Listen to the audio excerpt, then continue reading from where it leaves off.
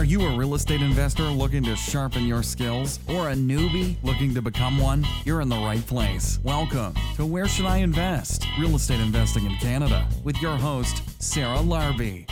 Hey, you are listening to Where Should I Invest? And this is Sarah Larbi, your host. And today I have Kellen James. And Kellen is going to speak about many different things, but a really interesting piece I don't think we've really covered before is about utilizing credit unions and why that has worked for him. He's built a portfolio of up to 84 units with his own capital and no joint venture partners.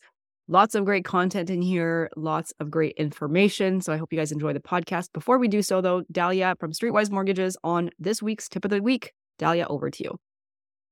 Hi, I'm Dahlia, founder of Streetwise Mortgages. I wanted to share with you a tip about amortization because as you arrange for a mortgage, amortization obviously is going to have a big impact on your ability to pay that mortgage fast or slower, as well as on your cash flow. Here's something about amortizations that many clients don't know about. On the residential side, meaning 1, 2, 4 unit properties, rental properties, including sometimes 5 or 6 unit rental properties, clients assume that they can qualify for 30-year amortization. On the multifamily front, clients assume that they can get a 50-year amortization with CMHC. Both of these things are true. They are options that are available to you. However, amortization is bound by what's called the economic life of the property. Think about it this way. If you're going to lend money on a property, you want to make sure that property is going to outlive the loan. So if a lender is giving you a loan at a 30-year amortization, they want to make sure that property is going to outlive that 30-year by at least 5 years. The economic life is something that the appraisers talk about in the appraisal report, and the age of the property as well as its condition influence that number. I've seen sometimes amortizations come below what's expected. However, going back to the appraiser with context around what the property is all about, any work you've done on it can sometimes help the situation. And I've seen appraisers reconsider the economic life with proper context, because a lot of things can really go wrong based on assumptions, and clarification, communication, and context are everything. So keep that in mind.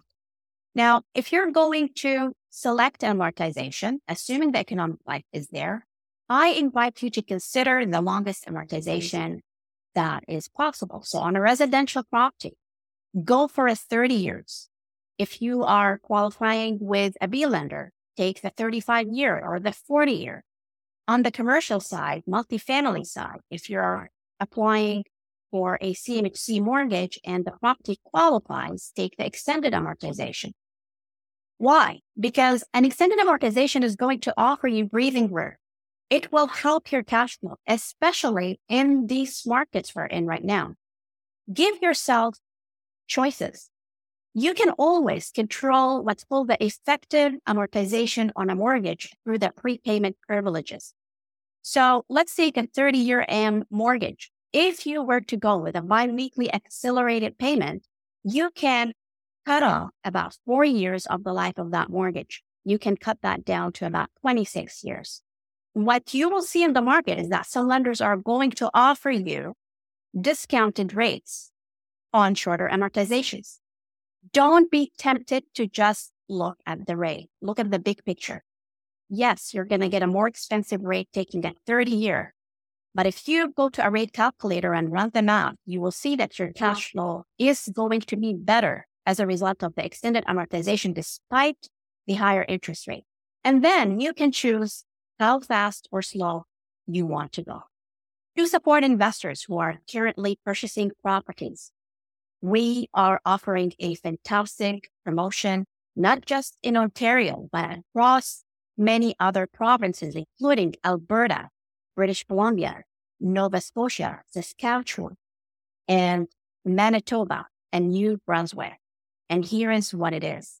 If you are buying a residential property of 1 to 4 units and you are submitting an offer to us within the next 90 days, regardless of the closing date, then we are happy to cover all of your legal fees, excluding disbursements, if you're buying something at $700,000 or more. And we would cover half of your legal fees, excluding disbursement, if you're buying something $500,000 or more. If you are in the market for a multi-family property, whether you're purchasing or refinancing, then we are giving back $5,000 cash back for loan amounts above $1 million. Again, if you submit your deal to us within the next 90 days, regardless of the closing date.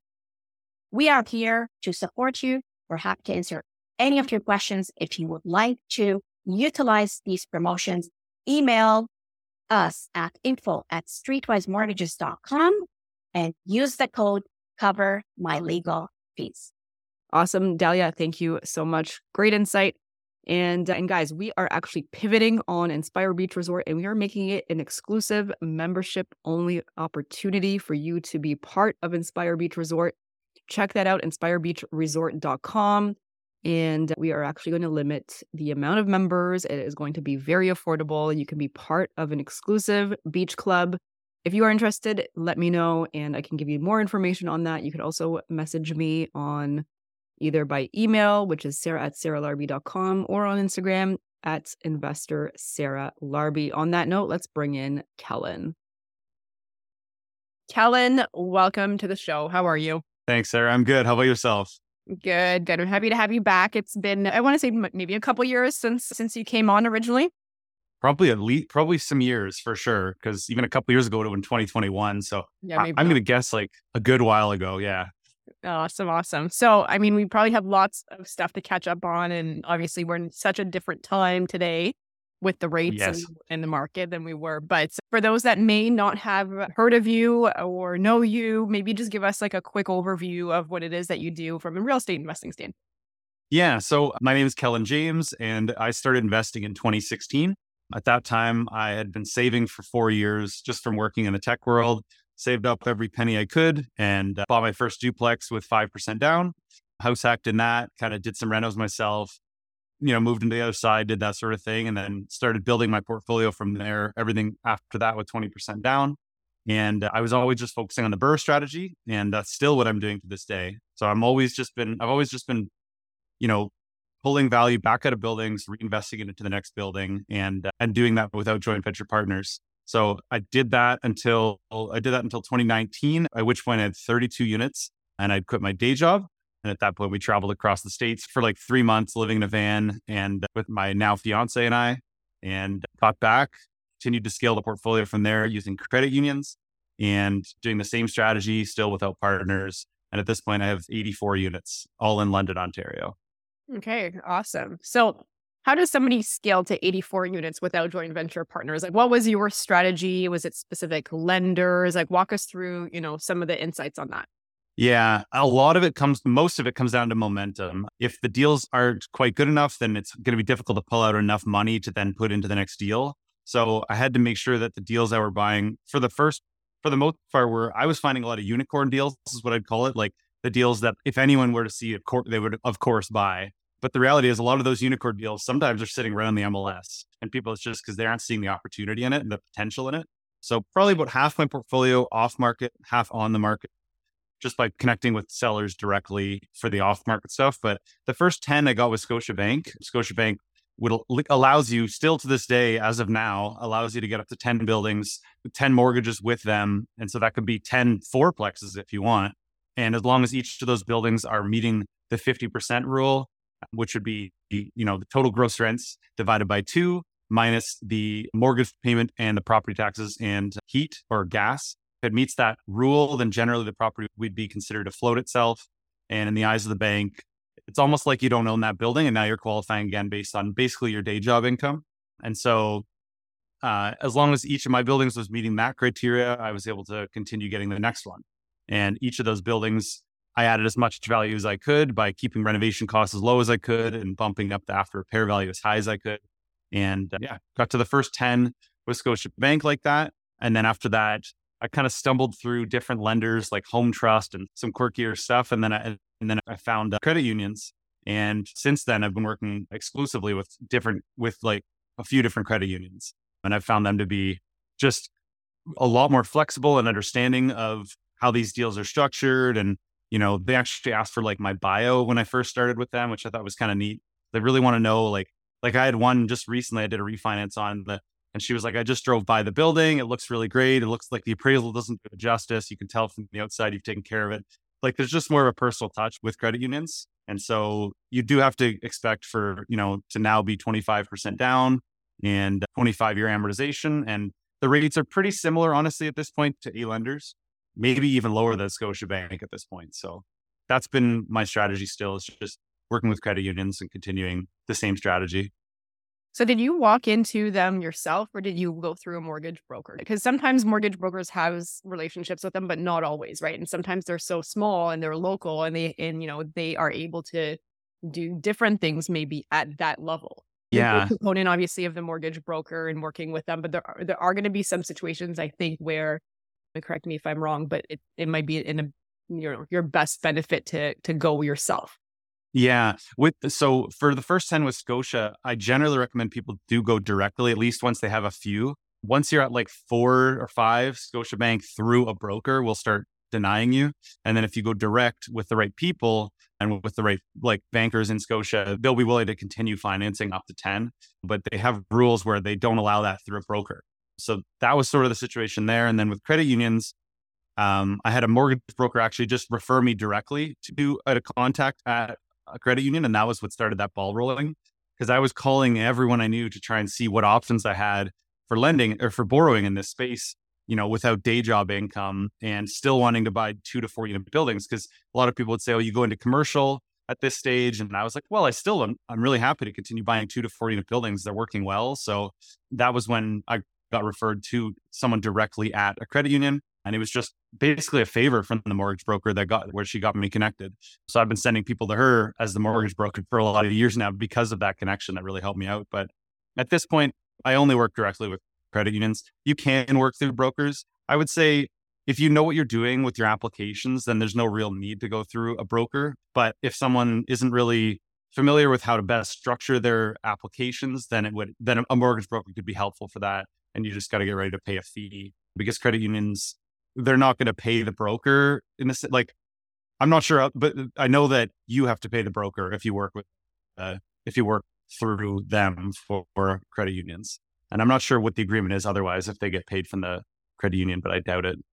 Yeah, I mean, I feel like many of them have different rules and regulations around that. But, again, going back to like pros of a mortgage broker, like it'll definitely help you scale in the beginning. And I think even just the private lending aspect of it in commercial, once you get into commercial, if you're working with somebody that can grow with you, then there's definitely benefits.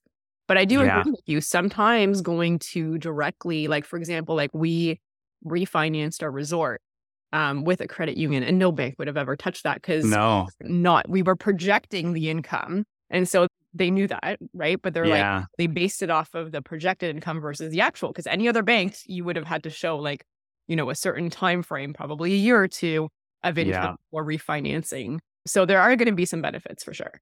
Oh yeah. And you can even take it a step further. And some credit unions will do something called a step up covenant, and they'll do it based on projected income, even if you don't have a turnover yet.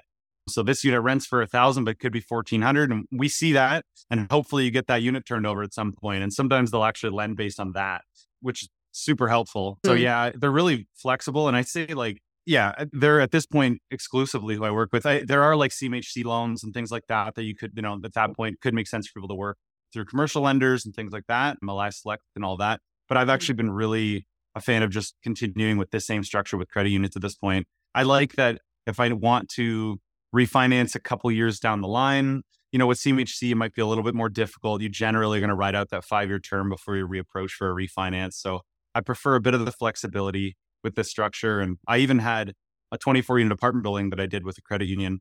And I made the stupid decision of going variable on that mortgage. And so that mortgage went up $8,000 a month. in this last while. So that just pulled all, like, of course, wiped all the cash flow. And then, so and I went to this lender and I said, look, I've done everything a competent investor could do with this building. I've turned 8 of the 24 units over. We're continuing that process. And of course, you see, I'm doing the same thing in the rest of my portfolio as well right now. And I asked for a 1-year interest only. So they converted my mortgage to interest only, and they approved it for a year. Nice. Awesome. And so sometimes these little flexible strategies can be really helpful, and credit unions are really understanding, I've found. Yeah. Now, have you found that you've been able to do everything with the same credit union, or you've had to go and shop it around a few times?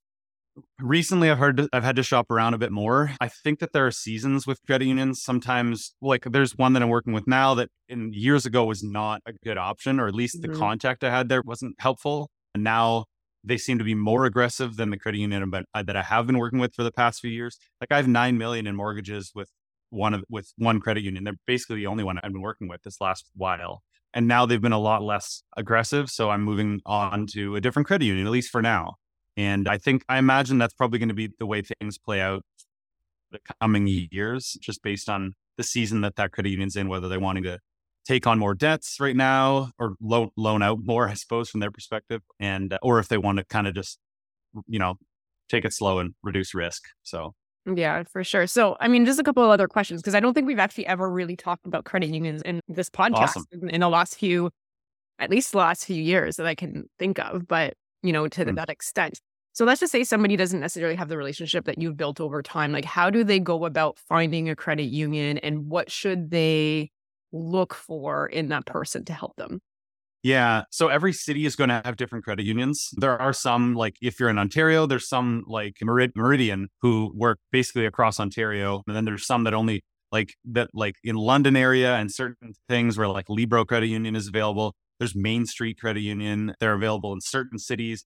I know there's like YNCU or something. I don't know. In other, like, I can't deal with them because they're not available in my area. But you basically look up like local credit unions in your area, and then just start making calls with them, talk to other local investors to see if they have good contacts. Because it was so funny when I ended up finding this credit union, I then spoke with other investors who've been in the game for many years that I just hadn't considered asking. And they're like, oh yeah, of course. Like, I work with them. And I'm like, oh my God, I just spent like months trying to figure this out, and I could have just asked you. Now, is this credit union that you ended up going with London specific for your region? Not specific, but like, so I have a lot with Libro, and I don't know what areas they cover, but I know that they're heavily focused in London. They have a whole bunch of branches here. They might like sometimes neighboring cities and things like that they'll service. Main Street Credit Union is in like Chatham, but they'll also do London, and then they'll do like there's others, like, maybe it's within a 2-hour drive of any of their branches is sort of their rule sometimes. So you got to see which credit unions would service your cities, and then ideally find local contacts from other investors. Yeah, because I guess it's just like a mortgage broker, right? There's some that are excellent, and then some that are just getting started that don't really know what they're doing. Yeah. So, is there? So, obviously, like, asking other local investors is a great way to find maybe someone specific at a credit union that helps. But, if you really are starting from scratch and you're like, I don't really know other investors or whatnot, like, is there an opportunity to ask, like, who's got experience with working with the most amount of investors or scaling portfolios or? Yeah, you could probably ask the credit union itself, like, who's one of your like most like one of your agents that works the most with multifamily investors. But I would probably just go on local Facebook groups at this point, if you're not well connected, and just search previous posts for the word credit union, make a post, and ask people if they have any contacts just on any, local or Ontario Facebook groups, that sort of stuff. I'm sure all of this would be out there, or DM some people, DM me, if you're in my area, anyone who invests, like, just, reach out to people. Because if people aren't well connected, they just need to get well connected. They need to start connecting with people. Yeah, for sure. And I feel like they're all different, right? So like some of them will be, maybe more investor friendly than others, or require different things than others. But I think it's a good opportunity, because if you don't have a T4 job or like a salary or whatnot, right? They definitely don't need, from my experience, that per se to qualify you, even for residential. Yeah, they tend to look more at your portfolio if you have a good level of experience. if you're coming in with no job and no property and you want to buy something, like they might not be pumped about that. But, if you have T4 income, they'll probably be extremely open to working with you. If you have a portfolio but no T4 income, they might be open to working with you. That was my case. So I continue to qualify with just the portfolio itself at this point. Even right now, we have an application in for a single family home for my fiance and I. So, fingers crossed, they approve an application like that because it's not an investment property. Although we will put an Airbnb in the basement, which would be my first Airbnb because I don't do Airbnb, but in our own house, it's legal, which is nice. And it'll just make a lot of sense because when we have friends and stuff over, we're having a New Year's Eve party or something, we can book that night off to not worry about bothering someone, underneath. And, family comes over, we can have a suite available for them and that sort of thing. Yeah. If I were to live somewhere where I would rent a portion of it, it would for sure be short-term rental as well. And you don't want to be stuck with a horrible tenant underneath you if that runs that way. No. And then it's just the flexibility too. And it's the cash flow. And, I think, like you said, like London, I think Hamilton's leaning this way as if it's your primary residence, then, they will still allow it. And there's obviously some London's exactly. Some things you got to pay because they want to make their money, whatever. Yeah, exactly. Aside from that, I mean, if you're going to do that and you're going to house hack, that's likely how I would have house hacked. Or if you're a student or you're younger and you don't mind people sharing a bathroom and a kitchen, I mean, these are not RTA tenants at that point in time. So that could be a good way to house hack. Exactly. And with this place, what the plan is to add this Airbnb suite and then also potentially add an ADU in behind. And I've never done an ADU and I've never done an Airbnb. I've always just done long-term rentals and stuff. But if we can add the ADU, we may potentially have 2 income suites for a period of time. And then, when we start a family in the next couple of years, we can maybe move into that basement as our own. We'll have those extra bedrooms and bathrooms and then have the ADU still as the income suite, sort of separated, maybe fenced off sort of thing. So we still have an income suite, but we have the whole house to ourselves. So trying to build some kind of structure that would be flexible with us coming years. Yeah, for sure. And if you're going to have some kids down the road and you want your nanny there or a parent to help. Exactly. They're not all in your space. Exactly. Yeah. And what a win-win for them and us to be able to, if we could do that. So friends coming over and stuff, it'd just be nice. Yeah, you got your own unit. Don't worry about it, And maybe you're sending the cleaner in to do the Airbnb, but they're also cleaning your unit, There's benefits all around for sure. And I think just last week, actually, there was another case law in our favor from an Airbnb standpoint that went to court because there was somebody that was there for a few months and tried to pull the tenant card, and it was actually ruled that it was not a tenant because it was through a platform. Yeah. That's good for us, which means that you could use that case law moving forward should somebody try to play that card. Again, there's always going to be some, I'm sure some exceptions and whatnot, but that was ruled that on that platform was not. That's fantastic. RTA a tenant. That's fantastic. Yeah. That's great news because I know that was a big fear a lot of people had with the long. It's nice if you can have someone rent. I imagine, I don't really know a lot about Airbnb, but I imagine it's nice if someone could rent it for 2 months and you get great income, not need to worry about turnovers and stuff during that time. And for this now to not have to worry as much about LTC, the landlord tenant board. Yeah. I'm sure there's exceptions and loopholes or whatever, but at least it's a step in the right direction. For sure. Which my paralegal sent to me. He's like, hey, good news. Check this out. I think it was June 17th or whatever that it came out. I'm like, awesome. Yeah. It is huge news. And it's good news for people who want to use Airbnb as well, because they might want something for 2-3 months while they're transitioning or something. They don't need to worry about, having to move halfway into a different place or something like that. So, I mean, it's the spirit of, it's following, it seems like the case law is following more of the spirit of the law there, which is good, Yeah, now at least. For now. So, for now. I want to switch it up a little bit because I know we're, kind of coming up on time soon. But, 2023, I think, has been just a weird year. It's been an odd year with the rates going up so high so quickly. And I will say that, when you look back at 2021, they basically told us it was going to be low forever. So they totally lied to us regardless. Yeah. But it is what it is. I'm not surprised. This is stuff it's doing and everything. But what are you doing from a real estate standpoint? How are you mitigating risk? What happened to your portfolio? I know you mentioned, obviously, your cash flow dwindled away with that, that variable option, but maybe just give us insights on what you're doing as an investor with, multiple doors You've been doing this for a while now as well, and maybe some tips and insights for others. And now we're going to take a quick break to hear from one of our sponsors. Experience Inspire Beach Resort. It is the resort that we have been building, and it is ready. So if you are looking to host events, team building opportunities, retreats of your own, and just even potentially hang out with your friends or family or colleagues, you can rent out a cabin. You can rent out the entire resort.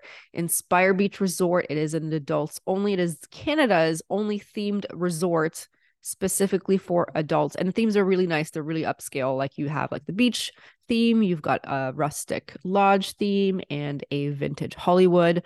And we are adding more every year, but there is an awesome space that is on the water to host your retreats, your events, your business meetings, planning meetings, all of that good stuff. So check that out, inspirebeachresorts.com.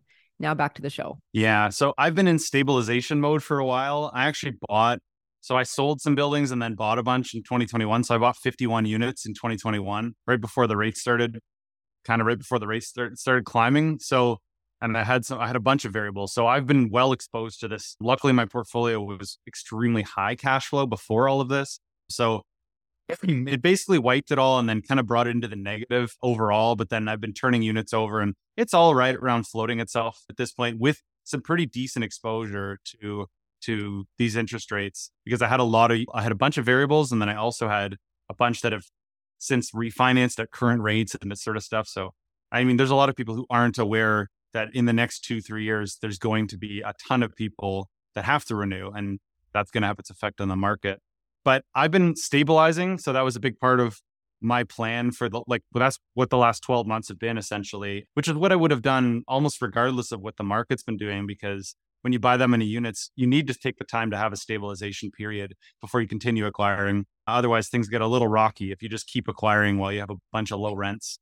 So, when it comes to like what the future holds with all the interest rates and things like that in the market, there's two ways to look at it, right? Is one, okay, maybe things get better and we want to have exposure to the market and we want to see, if things go up, we want to ride that wave up. But if things go down, we don't want to be too exposed. So finding that balance of exposure is, I guess, the goal. And so for me, that meant this last while actually selling off a couple of small buildings that I had in my portfolio, a duplex and a triplex, and just paying off a bunch of loans just to get to a less leveraged position so that I feel more comfortable with where things are at. I noticed that for myself, I've been wanting to feel more stable in the coming years. So I think that's what is really going to set apart competent investors in the long run, is being able to make it through times like this. And so for me, it's been finding that sweet spot of exposure to the market and making sure that I continue turning units over, using cash for keys for the most part, and getting rents up so that I'm able to ride through a long period of high interest rates if that is the way things go, but still have a good sized portfolio so that I have exposure to the market if we happen to see the government start printing money again and causing another inflation spike, which I do think is highly probable at some point in the coming years. An inflationary spike would mean real estate goes up in value again, but who knows? And I'm just expecting something like that to happen in the coming 5 years at some point. Yeah, for sure. I mean, I think, if there is something is that to keep in mind is that we really don't know what the future is, right? So you want to plan for the good, you want to plan for the bad, you want to stabilize as much as possible. And very similar to you, like a lot of my stuff was variable and a lot of stuff actually is still variable, but luckily it was always very okay with cash flow. Yeah. And I think that was a big piece of it is, if you had bought something for like, let's just say a condo in Toronto for $800,000 and you were already like negative 500, like, yeah, that would really suck. Oh, yeah. But I think because I always, looked at cash flow, similar to you, I like to, replace the tenants as often as possible to reset the rents, when they leave or whatnot. But that was a big thing. And then just converting and doing more units in a property versus prior. I think that was a big one. Switching to midterm on some things, and that makes sense in those areas. I think that was a big one for the midterm, short-term stuff. But, and then the ones that I had fixed, ironically, I didn't have too many, but they all came due and I had to renew anyways. So, I know, right? It is. And they have equity. You want to access the equity. So you're going to, at some point, refinance these anyway. I'm actually a little, to some degree, grateful that we've had that exposure. We've already kind of taken the hit, And so now we can adapt from here. There's people who haven't taken the hit yet. Well, and it might be a shock to them. That's the scary part is, and we're investors and, and like, again, like we're not, by any means going to all coast through this 100% of us. But yeah, I worry about the average person who has bought in 2020, 2021 with a fixed income that, maybe they had $1 million mortgage that, literally that difference between the two is quite high. And so when it's going to be time to renew, like that could be thousands of dollars more per month. Yeah. And that's the scary part. And then so like they're going to sell potentially. Yeah. Right. And so who's going to buy it and what price are they going to sell? Are they going to take a loss? Where are they going to go? What's going to happen to the rental market? Like there's so many questions. I don't think we've seen the whole aftermath. If the rates are not going to drop at some point soon, we haven't seen the aftermath. I think we're still in it for, a surprise. However, I will say this, and I think you're similar, but I always bought at the bottom third of the market. I always bought the shit that people didn't want. I was just going to say, and I think that will help because as people sell their, bigger properties, they're going to need to downsize. It'll likely. Exactly. I was going to say exactly the same thing. Yeah. And things can only go so low. There is like a bottom. It's, if you have a bachelor unit for rent, like it's always going to be like it's always going to be in demand because there's always people who need that bottom option. Right. And if people are exiting from these $1.3 million places and they might need to get into that, like, $500,000 range or whatever, it's like, okay, like that demand it'll have more holding power, I think, a little, versus, and we've seen that historically in the real estate market. Look at was it 2017 when Kathleen Wynne tried to do this nonsense of like this fair housing thing and actually ruined the market in a sense, but it actually ruined the top tier. I didn't feel anything when I was, buying my crappy properties and fixing them. No, exactly. Well, However, even look like, you even look in like London, Ontario, like the north end, you can see, I saw the stats recently and like it had dropped over some period of time, like 15%, whereas like the east end, it only dropped like 9% or whatever. And it's like, well, that's because the east end is kind of the crappier end of town, but it didn't get hit as hard either. So, I mean, there's huge advantages to that. And it is interesting too, because you think like there's a lot of investors, and I sold a couple as well. Like it sounds like you sold a couple things. We're selling our loss leaders. We're not going to keep these, necessarily if there's an opportunity to buy, better or whatnot. And I think a lot of investors are selling right now for whatever reasons. Sometimes they just don't cash flow. They're like, I'm going to cut my losses or whatnot. But like that is depleting the inventory of rental stock. And at the same time, we're having a lot more people coming into the country. So, as people are now maybe selling down the road because they can't afford it, maybe they're going to need to rent. Like, I just don't see this rental market going so well for renters. I think it's going to go well for us as investors. Yeah. From a market rent standpoint, but I don't think it's crazy that we'll have a country of renters, in 20 years, like the vast majority of people renting. And so the demand for 1 and 2 bedroom apartments is going to be insane and already is. And so, just like if you're an index fund investor and you need to be able to ride through the downturns, with index funds, you do that by just holding. With real estate, you do that with cash flow. So it's so important to have buildings that have solid income the best you can so that you can have that holding power to ride through these downturns, just like you would with an index fund. So you don't have to sell. I mean, we sold a couple just to feel safe and stabilized, but we also had large portfolios that we could do that.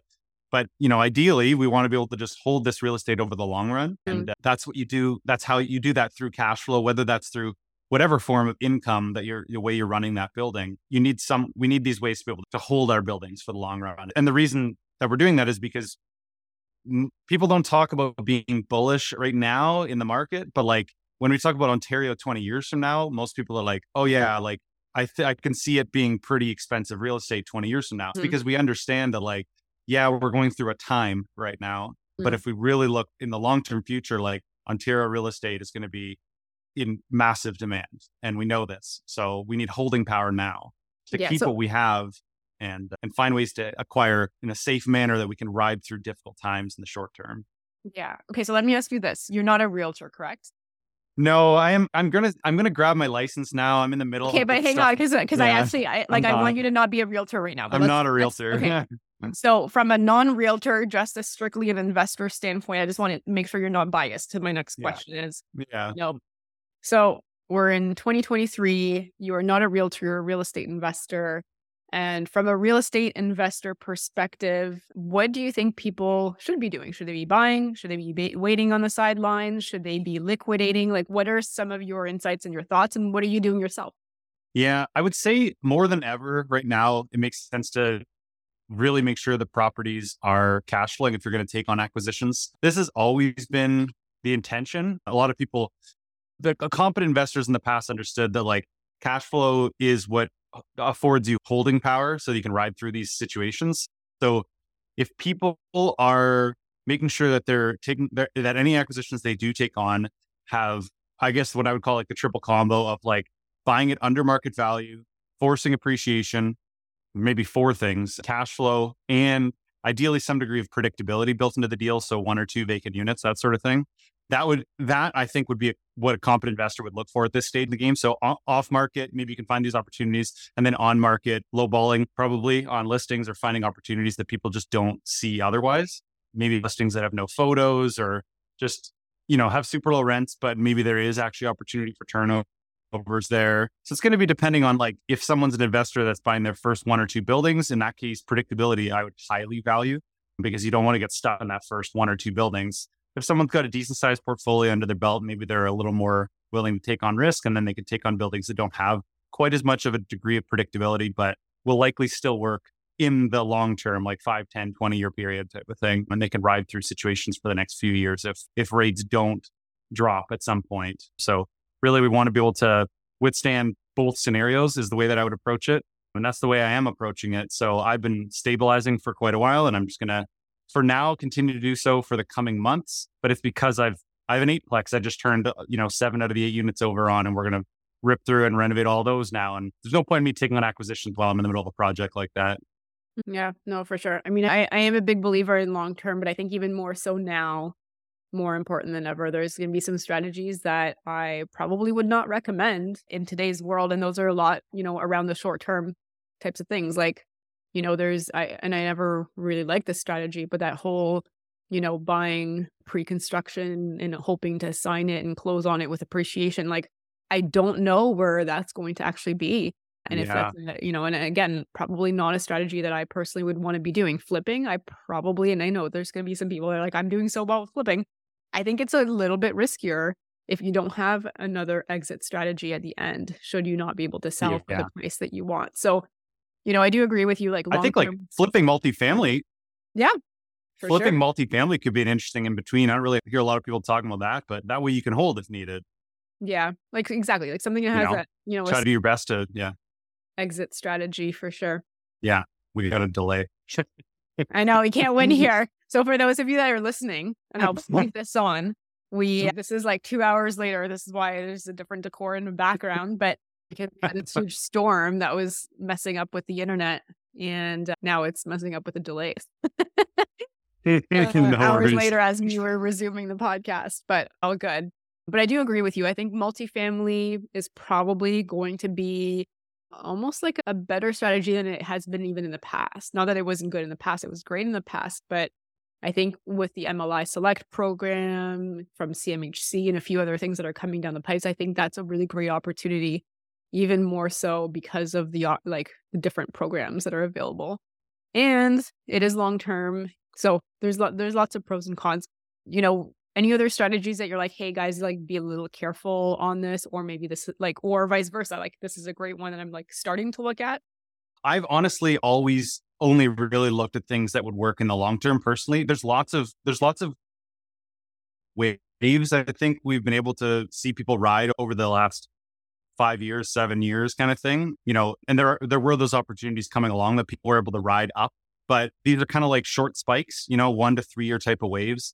I've always been looking at the long term. So it's always been about long-term buy and hold multifamily. So that's still what I focus on. That's what I'm going to continue focusing on. I think that within that space, 2 to 4 unit stuff has a bunch of advantages in terms of liquidity. You can really liquefy those a lot easier. They're easier to sell. You can kind of expand and contract as needed, which might be a really useful thing to ride through, boom bust cycles. Whereas apartment buildings, you can do the same, but you need to make sure you have liquidity in order to do so. So I think that's the space that I'm going to continue focusing on. And then combining it with active income, I think would be a decent way to approach this stuff. So, whatever that might be, some people are going to have their realtor license. People are doing coaching. People have a job. People have businesses. I think that combo is a really good one. Gives you kind of cash now for your lifestyle, and you're continuing to focus on like the highest and best use of your money when it comes to investments over the long term. Absolutely. Some definitely great insights.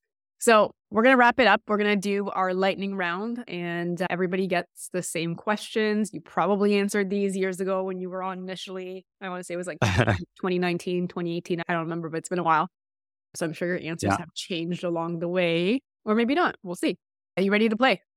Yeah, for sure. All right. Welcome to your midterm tip of the week. Today we will continue with the midterm income analysis, the 7 steps. This week we will look at step 5, comparing the midterm rental income versus your long-term rental income. You want to look at what your gross monthly estimated income is with your long-term rental versus your midterm rental. Add on the additional expenses you will incur when choosing the midterm strategy, and looking at the total of what you will make each month after you receive that midterm rental income and minus your expenses to determine whether the midterm rental strategy is the right strategy for your property. For more information and to have your property analyzed by our expert team, please contact www.midtermrentalproperties.com. So here's question number 1. Was your favorite real estate investing book? I haven't really enjoyed, I bet I said the same thing years ago. I haven't really had investing books that I've really enjoyed. It's been more, I'm sure you get this answer all the time, podcasts and YouTube and that sort of stuff. Books are a little bit more of a mindset type of thing for businesses, sales type of stuff. So I've always liked books like Extreme Ownership. I do a lot of like Stoicism books from Ryan Holiday, like Ego is the Enemy and Stillness is the Key and all those. But I don't have any real estate books in particular that I like, other than sort of like Rich Dad, Poor Dad type of stuff. That's, kind of like self-improvement porn, I guess, or like financial porn, where it's just like, it's good for someone just starting out. But of course, for us, it's just maybe just like it's fun to read. And it's like a quick reminder of why we're doing what we're doing. For sure. All right, cool. So number 2, not real estate specific. Do you have a favorite podcast? Oh, interesting. That's a good question. I haven't been doing a lot of podcasts this last while. I used to like Freakonomics and Radiolab. Those were good for like sciencey type stuff. Yeah, I haven't really been doing a lot of podcasts otherwise. I mean, podcasts for the most part, I only do, Rogan's stuff is good. I should probably listen to like more of Tim Ferriss's stuff and anything else with David Goggins. Yeah, I like him too. I liked his book too. Yeah. All right. Oh, yeah. Question number 3, what do you do for fun? We do a lot of travel. 2022, my fiance and I went to Norway, Australia, New Zealand, Costa Rica, trip out to Eastern Canada. So we do a ton of travel. I was really into chess for a while there. For like a good 6 months, I was playing chess a lot on my phone and getting better at that. Exercise, walking the dog, and I really enjoy work. Work is luckily something I look forward to doing. So that's a big part of when I wake up in the morning. It's like, I'm pumped to work on this today. So yeah. Very cool. I think that's a chessboard in the background, isn't it? Yeah, it is. Yeah. Yeah. Awesome. All right. Number 4, if you lost everything tomorrow, all your properties, your money, your assets, how would you start again? I would start with 5% down on a duplex or 10% on a triplex or fourplex, and I would house hack in one of the units, rent the others, try and get something under market value, force appreciation. And I would probably combine it with a purchase plus improvements mortgage so that I could pull out my renovation money, and I would live on rice and beans and save as much as possible, because momentum in the early days matters. The momentum of your money in the early days matters more than it does in the later days to some degree, because you want to start that compounding as fast as possible and start that process rolling. All right. Great answer. And number 5, if somebody has $50,000, and I kept the same number on purpose, but now it gets harder and harder to make this work. But if somebody has $50,000, they want to get started, how would you recommend they spend that money? I would do the exact same thing I just said. So like, luckily 50,000 still works with that strategy, because 5% down on a $500,000 duplex would be $40,000. So that's still a manageable strategy. You could potentially use unsecured lines of credit or private money from friends or family in order to do the renovations and then get the money back through the Purchase Plus Improvements mortgage. So that strategy actually still works even with only 50 grand. Okay. All right. Great answer. Thanks for playing the lightning round. Kellen, where can my listeners reach out and find out more? My website, kellenjames.ca. And then I'm on Instagram as Kellen James and TikTok and YouTube Shorts and all that stuff. And that's where I have my mentorship program as well. I work with people for 6 months and I have masterminds as well that I'm running in like the spring and fall, where I get a bunch of people together and we learn for 8 weeks together on like Tuesday or Thursday nights. All right. Very cool. And that's all the info is on your website? Yep, it's all there. Okay. All right. Well, Kellen, thanks for being on the show and thanks for your patience as well, as I was having issues with the first time we recorded this and we had to pause because of the crazy storm. But thanks for coming back and, thanks for being on the show. Thank you so much, Sarah. Appreciate it. Thanks so much for listening to Where Should I Invest with your host, Sarah Larbi. Make sure to listen in next time. We'll catch you on the next episode of Where Should I Invest?